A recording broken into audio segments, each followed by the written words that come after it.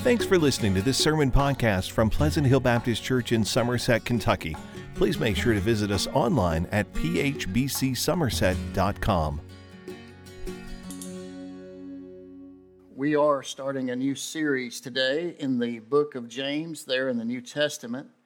And I'm looking forward to it because James is probably my favorite guy in the New Testament besides Jesus. Let me clarify that, okay?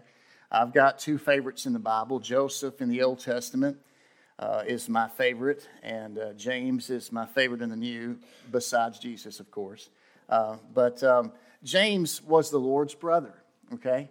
And he became the leader of the church in Jerusalem. He was a man of prayer and faith and wisdom. In his letter that we're going to look at for the next few weeks, he illustrates what genuine faith looks like in everyday life. And that's what I'm calling this series, is Genuine Faith. So today my sermon is entitled, How to Turn a Trial into a Testimony. And it's a very good statement that we got to think about. How to turn a trial into a testimony. So, how many of you are going through a trial right now? Raise your hand. I won't ask questions, okay? Just raise your hand. All right. Now, here's the thing. I've heard that most people are either going into a trial, or they're in the middle of a trial, or they're about to come out of a trial. So, wherever you are in that, just know that trials are part of life and they're part of the Christian life. And yet, I believe God's Word has instructions for those who are going through a trial. The natural response is to dread a trial. Nobody likes trials. And to be discouraged by it.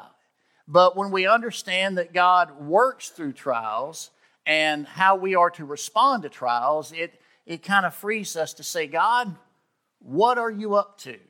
And I think of Jacob. You know, I mentioned Joseph in the Old Testament. His dad, Jacob, who was... his name was ultimately changed to Israel, the father of the nation.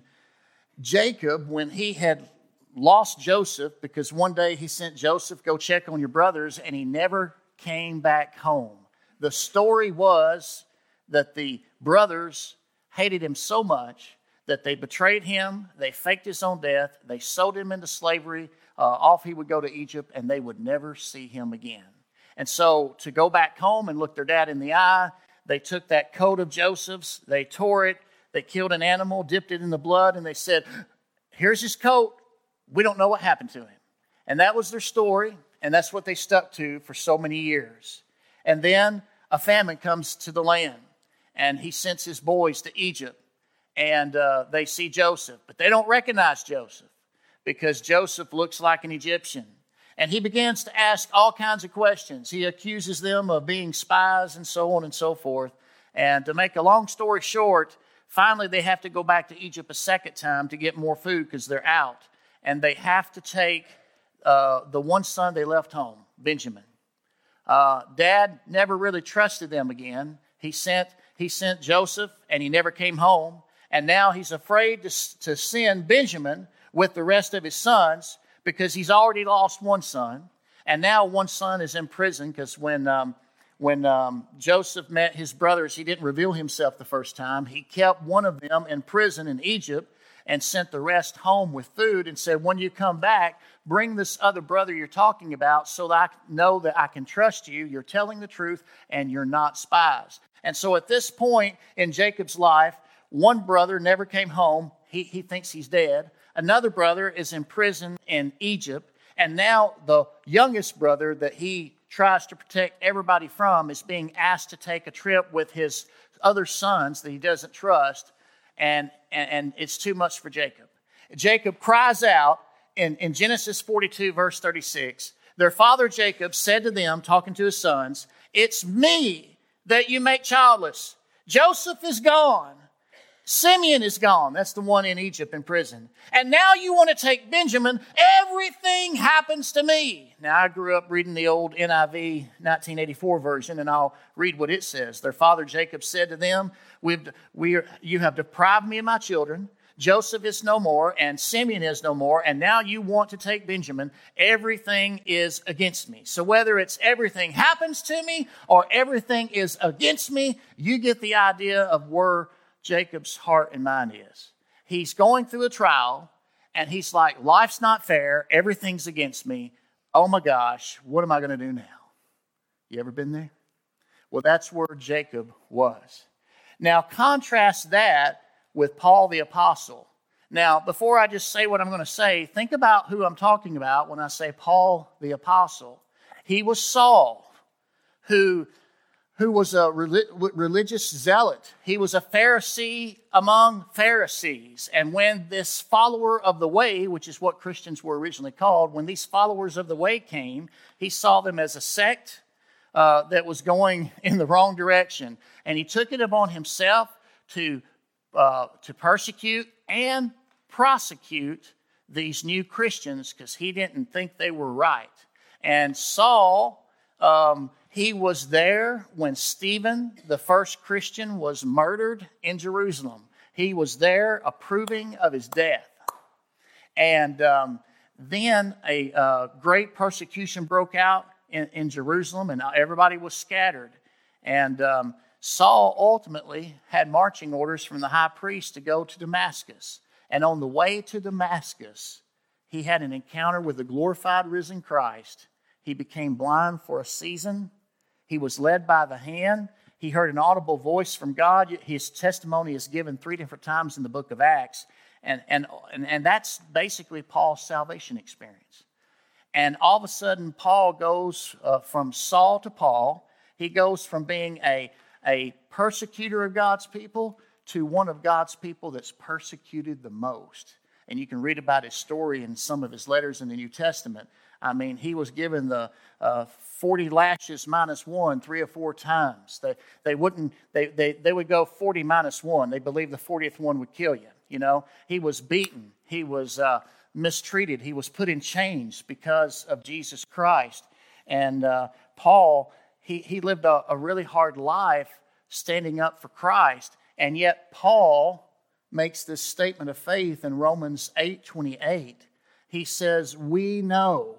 In other words, as believers of Christ, as followers of Christ, we know something. And here's what we know. We know that all things work together for the good of those who love God and are called according to His purpose. Contrast what Paul is saying with what Jacob is saying. Jacob is saying, oh my gosh, life's not fair, everything's against me. Paul is saying, I know that all things, even the good, the bad, and the ugly, God can use. If I love Him and I'm called according to His purpose, He can use it for my good. He can take those lemons and He can turn it into lemonade, because that's the kind of God we serve. All right. Now, as a child of God, when we talk about how to turn a trial into a testimony, I just want to say right off the top here that you don't have to cry out, everything's against me. The next time you find yourself in a trial, oh no, it's not fair, everything's against me. Nope, that's not it. If faith in Christ is talking, then you're going to say, Lord, I'm going to joyfully walk with you through this trial because you're going to work it out for my good and your glory. I don't know how, but that's what faith is all about. Faith is, when we live by faith, we don't live by sight. Those are two different things. So look, if you will, in the book of James, beginning in chapter 1, verse 1. I don't want to rush past this opening statement. Now, James is not wordy, and he is not long-winded, and I will try to do the same. So stick with me. And James 1, verse 1. James, a servant of God and of the Lord Jesus Christ, to the 12 tribes dispersed abroad, greetings. Now look at what he did and look at what he didn't do. His identity is wrapped up in, I'm a servant. Now that's huge, because this is James, the Lord's half-brother. He came from Joseph and Mary, whereas Jesus came from Mary and the Holy Spirit, so half-brother. So this is the half-brother of Jesus, kin to Him in the flesh. saw him grow up, was one of his siblings, okay? And he doesn't name drop. He doesn't play that card. He says, I'm a servant. I'm a servant of God. I'm a servant of Christ. And then he writes plainly to the 12 tribes dispersed abroad. In other words, he's talking to all Jewish believers, and he acknowledges that they are dispersed. Why does he say that?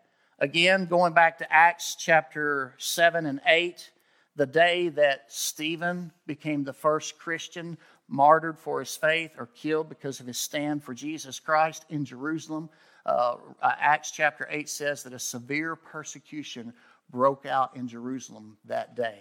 And it says that the church completely scattered. I mean, just like that. And here is James writing to these people, and he knows they're scattered. And because the fact that they're scattered, he already knows you're going through trials.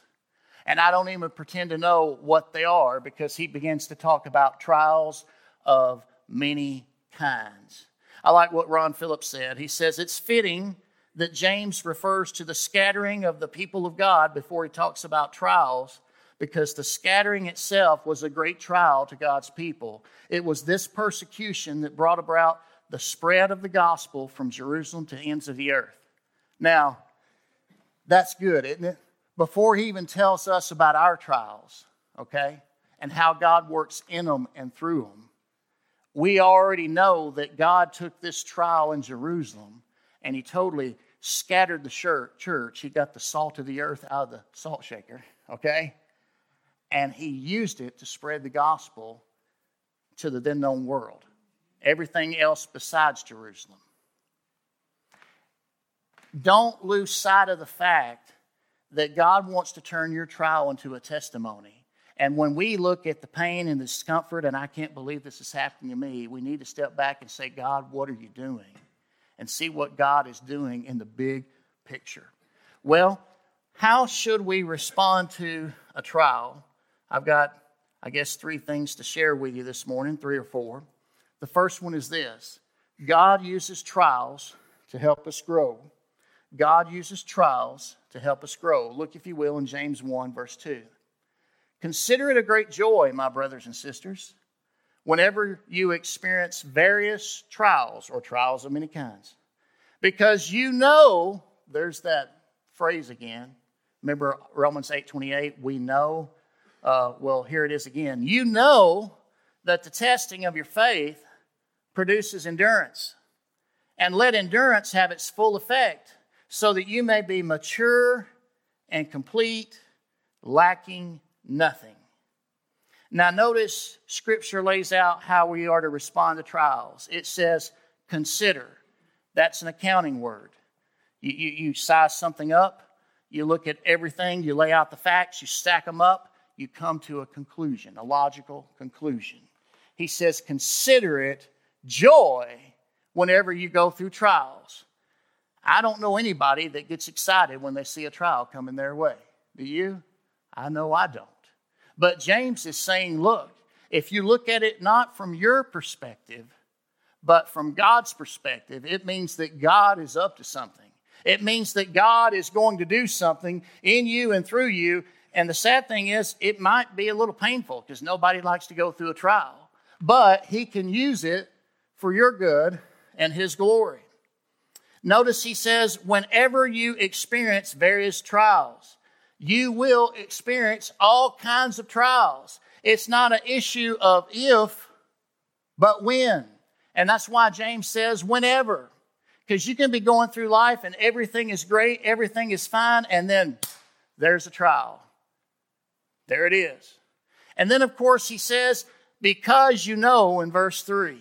Again, I pointed that out. Because in Romans 8:28, Paul can say we know that all things, that means anything and everything, God works, to our good if we love Him and we're called according to His purpose. Now, we know that, and we also know that whenever we experience trials, we can consider it joy. Why? Because God is at work. And so what I want to share with you is God uses trials to help us grow.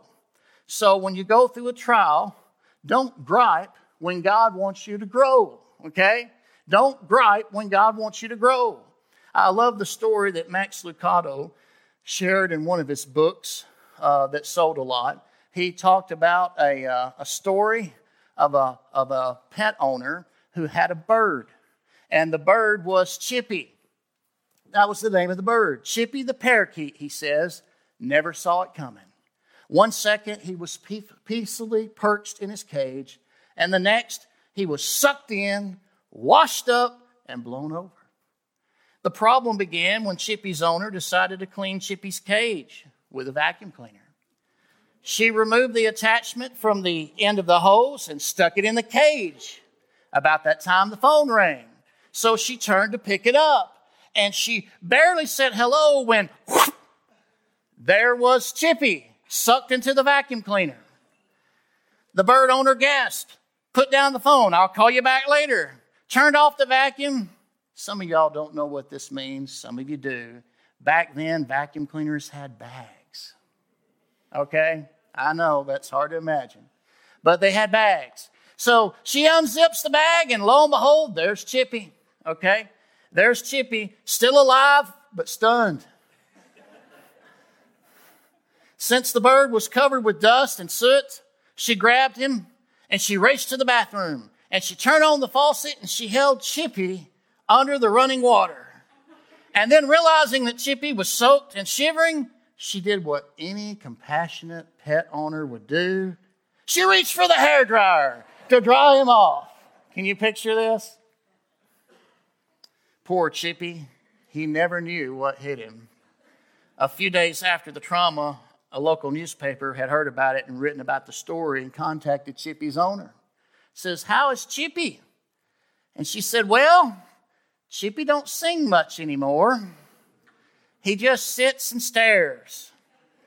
Well, it's hard not to see why. He was sucked in, washed up, and blown over, and it took his song away.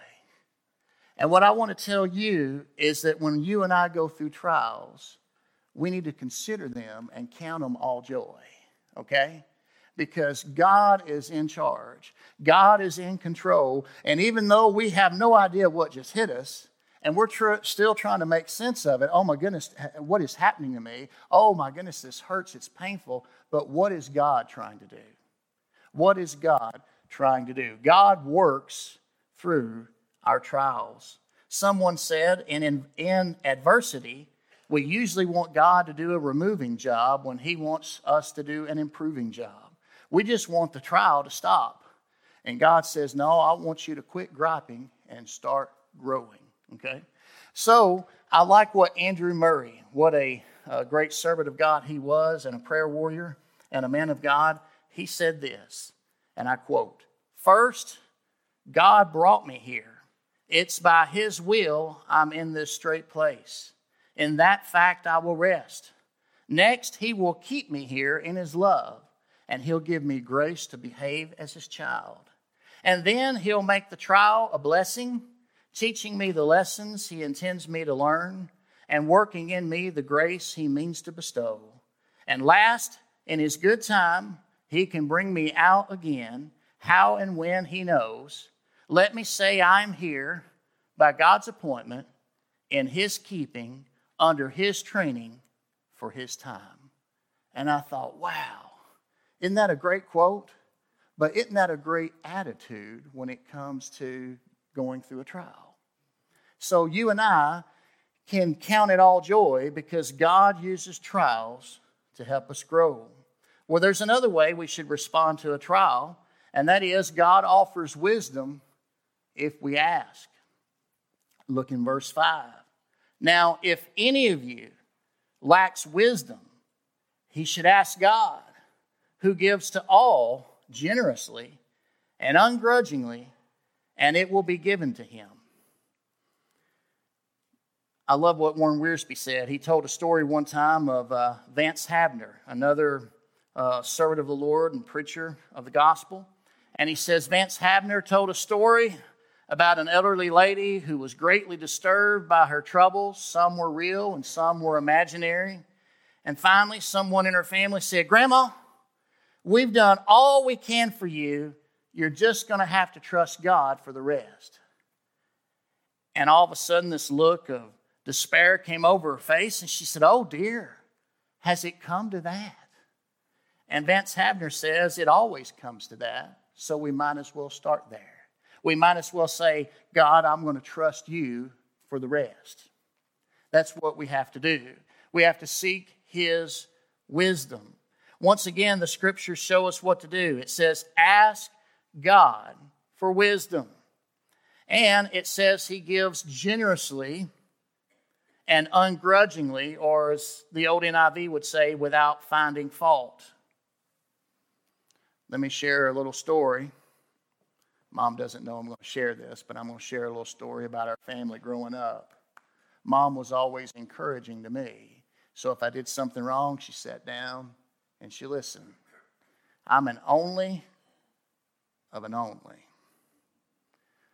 I love my maternal grandmother. I miss her to this day. I have a little way of remembering her every single day, you know.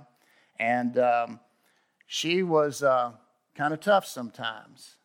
When Mom was growing up, Barbara Ann, don't you know any better than that? And Mom said, I'm not going to do that to my son. Now, that's just sharing a little peek there. But when it comes to people coming to you and they want wisdom, you know, do you give it willingly? Do you give it generously? Or do you say, oh, you're so stupid, don't you know better than that? I say it that way because many times some of us are afraid to seek God because when we've blown it, we don't want to hear the lecture, right? I mean, my goodness, if I get a lecture from Mom or Dad, that's what we're thinking. What's God going to say? But God says, in the midst of your trial, if you need wisdom, ask Him, and He will give it generously and not begrudgingly and without finding fault. He's not going to say, now, Dennis, it's about time you asked me. I've been waiting for 3 weeks, right? He doesn't do that, okay? God doesn't do that. He's generous. He's gracious. And when we're willing to come to Him, He will give us wisdom generously. And that's what we need to remember. So ask God for wisdom. Now, have you ever wondered how to approach God? I like this verse in John 6 where Jesus says, I am the bread of life. No one who comes to me will ever be hungry, and no one who believes in me will ever be thirsty again. In other words, when you come to Christ just as you are and give your life to Him, you're not going to walk away dissatisfied. I have never, ever, and I can look at the retired preachers in the room, and y'all back me up on this. I have never heard anybody stand up and give a testimony and say, well, I gave my life to Jesus and I wished I hadn't. I've never heard that. Have you heard that, Brother Don? Have you heard that, Keith? I've never heard it. I tell you what I have heard. I've heard people come to Christ, whether it was young or old, particularly those that came later in life, say, praise God, I'm saved. I don't deserve it. The only thing I regret, I wished I'd done it sooner. Amen? Wished I'd done it sooner. I lived too many years for the devil and for myself, but praise God, He's given me grace, and for the rest of my days, it's all about Him. When you come to Christ, you're not going to walk away dissatisfied. So Jesus goes on to say in John 6, the very next verse, 36, but as I told you, you've seen me, and yet you do not believe. He was saying this to people that were doubting Him. He says, everyone the Father gives me will come to me, and the one who comes to me, I will never cast out. He's not going to turn you away. He's not going to say, what are you doing? Come to me now. You didn't come to me then. Don't come to me now. He's not going to cast you out. The Scripture is very clear about that. So how do we respond to a trial? God uses trials to help us grow, and God offers wisdom if we ask. And number 3, God works when we fully trust Him. Oh boy, that's the good part. God works when we fully trust Him. Look, if you will, in James 1 verse 6. But, in reference to asking God for wisdom, He'll give it to you, but let him ask in faith without doubting. For the doubter is like the surging sea, driven and tossed by the wind. That person should not expect to receive anything from the Lord, being double-minded and unstable in all his ways. There are believers today that are double-minded. There are believers today that are unstable in all their ways. God, what do you want me to do? Well, let me think about it. God, what do you want me to do? Well, let me pray about it. Hey, God, I want to do your will, but you need to show me this first. And it's always conditions. It's always saying, God, I'm not sure. I've got to think this through. Instead of trusting that God knows best, that whatever he does for us, it's for our good, we begin to bargain with him. We begin to negotiate. Jesus told a parable about that. Remember the parable of the workers of the vineyard? They were out there waiting around for a job to do, and the guy came and says, hey, I need some work done. I'll pay you at the end of the day. And they said, well, how much? We want to know how much we're getting paid. And they agreed to a denarius. And so they went out and they worked in the heat of the day, all 12 hours. Meanwhile, the guy came back. He kept coming back to the market. Hey, I need some more workers. And he came at different times during the day. And the rest of the times, whether it was 9 hours or 6 or 3 or 1 or whatever, he said, whatever is right, I'll give you. And if you read that parable, you will find that at the end of the day, he told the foreman, I want you to line them up, the ones that worked an hour first, and then 3 and 6, 9, whatever, and the ones that worked all day, you put them last. And all of a sudden, they got in line and they got ready to get paid. And he says, here's your denarius. Take it and go. People only work 1 hour, getting paid the same as one that worked all day. And then, it's this issue of fairness in God's will. And so here you have to trust God. You have to trust God. I remember Steve. He's a guy in a former church years ago that he was the kind of guy, bless his heart, that he would ask different people for advice until he found somebody that agreed with him. Hey, brother, come here. I'm not a super Christian like you, but I was just wondering, what would you do? Well, Steve, I think you ought to pray about it. I think you needed to listen to what the Bible says here. And I think, if I were you, I think Jesus would want you to do this. Oh, okay. Hey, man. Hey, Josh. I got this problem. Like Steve would go around the room, he would go around the church and he would tell everybody the same thing until finally somebody agreed with him. And you know what? We've got to realize that we have to trust God. We have to trust God fully. And he works when we trust fully. Jesus, on his Sermon on the Mount, he told the story about 2 men building houses. And a storm came. And one house was a heap of ruins, and the other was still standing. And the difference was due to the fact that one house was built on sand and the other was built on rock. Jesus said there's a difference between the person who hears, believes, and obeys his word versus the one who does not. And God uses our trials to help us grow by offering his wisdom if we ask and fully rely on him.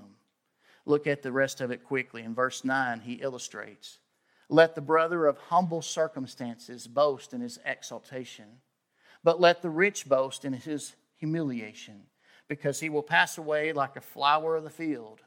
For the sun rises, and together with the scorching wind dries up the grass. Its flower falls off, and its beautiful appearance perishes. In the same way, the rich person will wither away while pursuing his activities. You see, when you are going through a trial, there's some people that are blessed with, finances and means, and those that are not. And it's easy for us to rely on our own resources. That's what he's trying to say. But it's better when those that are in humble circumstances put their trust in God and not their resources. Because those that put their trust in their resources and not God, it'll all pass away in the end. We have a high and a low position that's illustrated in these verses in James. And no matter what our position or our status is in life, we desperately need to depend on God. Look at verse 12. This is the last verse I will look at in James to try to cap it off.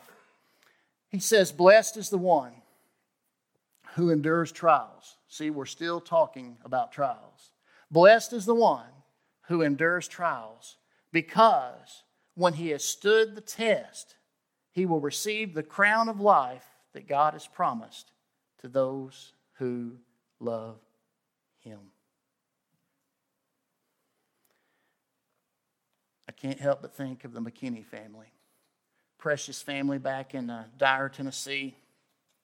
I got to meet JT when I became his pastor, I guess in 2009. I didn't know at the time that he was a young man in his early 30s, had 4 boys at home, wonderful wife, and he was diagnosed with brain cancer. I can't give you the medical term. I can't even say words like that, right? But I just know that on all the research they had, it's not a matter of if, it's when. And the research said anywhere from diagnosis to 5 years. It was kind of like a bell curve. He ended up living 6. He broke the curve. I remember when he passed away, the funeral was on Good Friday. And his dying wish is for everybody to be in church on Easter Sunday. I remember his wife, she had written a thank you note to the church. And it went something like this. I've always heard that God won't put on you more than you can handle. That's not true. There's a lot of things that I cannot handle. What I have learned is that God will not allow you to bear more than he can handle. And I went, wow. That is so true. You know, God is with us in the midst of the trial. He'll give you the wisdom. He'll give you the strength. And if you choose to grow instead of gripe, he will do a work in you that you wouldn't believe. Their favorite verse as a family is Philippians 4:13. I am able to do all things through him who gives me strength. And that's true. So today I want to kind of wrap it up. How are you going to turn a trial into a testimony? Well, let me just say this. You don't have a testimony without a test. And the Bible says to examine yourselves, to test yourselves, to see whether or not you're in the faith. It's 2 Corinthians 13:5. Paul says, examine yourselves, or do you yourselves not recognize that Christ is in you unless you fail the test? I've shared this with people before. I want to share it with you. If you've ever doubted your salvation, I want to make a humble appeal to you, and it's biblical. The older we get, the more we can struggle with remembering details. I get that, okay? The older we get, you know, if we doubt it, we're like, well, when did that happen? Was it the year this happened or that happened? Where was I at? Now, what about, and we get lost in telling the story that we kind of struggle with the details. You know, for years, a lot of evangelists, they would preach hard on no-soul salvation. Do you know that you're saved? And they would point to, you know, do you remember where you were? Do you remember what happened? Do you remember how it happened? Do you remember what you said? I think a biblical approach is this. Is Christ in you? Is Christ in your life? Now, don't get me wrong. I remember when my kids were born. I remember when Nancy and I got married. I remember when I surrendered to preach. I remember when I got saved. Okay? I remember those things. I was there. Okay? But more than my memory of being September 23rd, 1990, First Baptist Church, Brewston, Tennessee, talking to the pastor after the service because I was afraid to come down the aisle. I was a scaredy kid. I'm like, I ain't getting in front of people. Boy, don't God have a sense of humor. But here's my point. How do you know you're saved? Because you did what you was expected? Because you listened to a pastor or a deacon or a Sunday school teacher? Because you did what your mom or dad told you to do? Or just because somebody says, do you believe that? Yeah, I believe that. How do you know you're saved? I can tell you how you know you're saved, biblically. Is Christ in you? That's the test. It's a simple litmus test, one question. 2 Corinthians 13:5. Paul says, examine yourselves to see whether or not you're in the faith. Test yourselves, examine yourselves.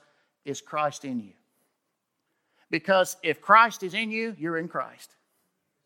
But if Christ is not in you, you're not in Christ. It's very, very simple. And no one can tell you that Christ is in you, but I tell you who can. The Holy Spirit can. His Spirit bears witness with our spirit that we're children of God.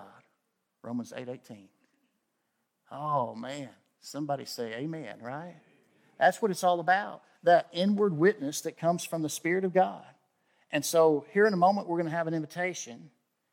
And I want you to be able to walk out these doors today. And as you face this next week, if a trial hits you upside the head, I want you to be able to say, I want to turn this trial into a testimony. But before I get any further than that, I've got to pass the test if I have a testimony. Do I have Jesus in my life? Is Christ in me? If he is, I'm in Christ. But if he's not, you got to start there. You're not going to turn a trial into a testimony until you pass the test. And the test is, do you know Jesus? Is he in your life? Won't you stand? Ushers, if you'll come. Musicians, if you'll come. We're going to have a time of invitation. We're going to have a time to respond to God. Well, let's pray. Father, we come before you right now. Thank you for this time to worship you. Thank you, Lord, for this word from the Word. Lord, I pray that we'll be able to turn a trial into a testimony. And Lord, I pray that if we examine ourselves to see whether or not we're in the faith, I pray, Lord, that we'll all pass the test. But Lord, in case there's someone here today that wouldn't pass that test, Lord, I pray that right now they'd be willing to turn from their life of sin and put their full trust in you and you alone. Father, have your will and your way in this service. In Jesus' name I pray. Amen and amen. As the ushers begin to collect, if you feel led to give, please do. We don't expect those who aren't members to give, but if you feel led to give to support the church and the gospel, please do so. But more important than that, if you have this Next Steps card, fill that out. We get prayer requests on this. Sometimes people say, hey, I'm praying about a ministry, or I'm thinking about joining a church, whatever it is. This comes to me. I use this to create a conversation, and I'd love to have a conversation with you. So just fill that out. You can put it in the offering plate, or you can drop it back there in the drop box. I'll get it either way. And I'd love to have that conversation with you to encourage you to take that next step, or even first step, in trusting and following Jesus. Amen.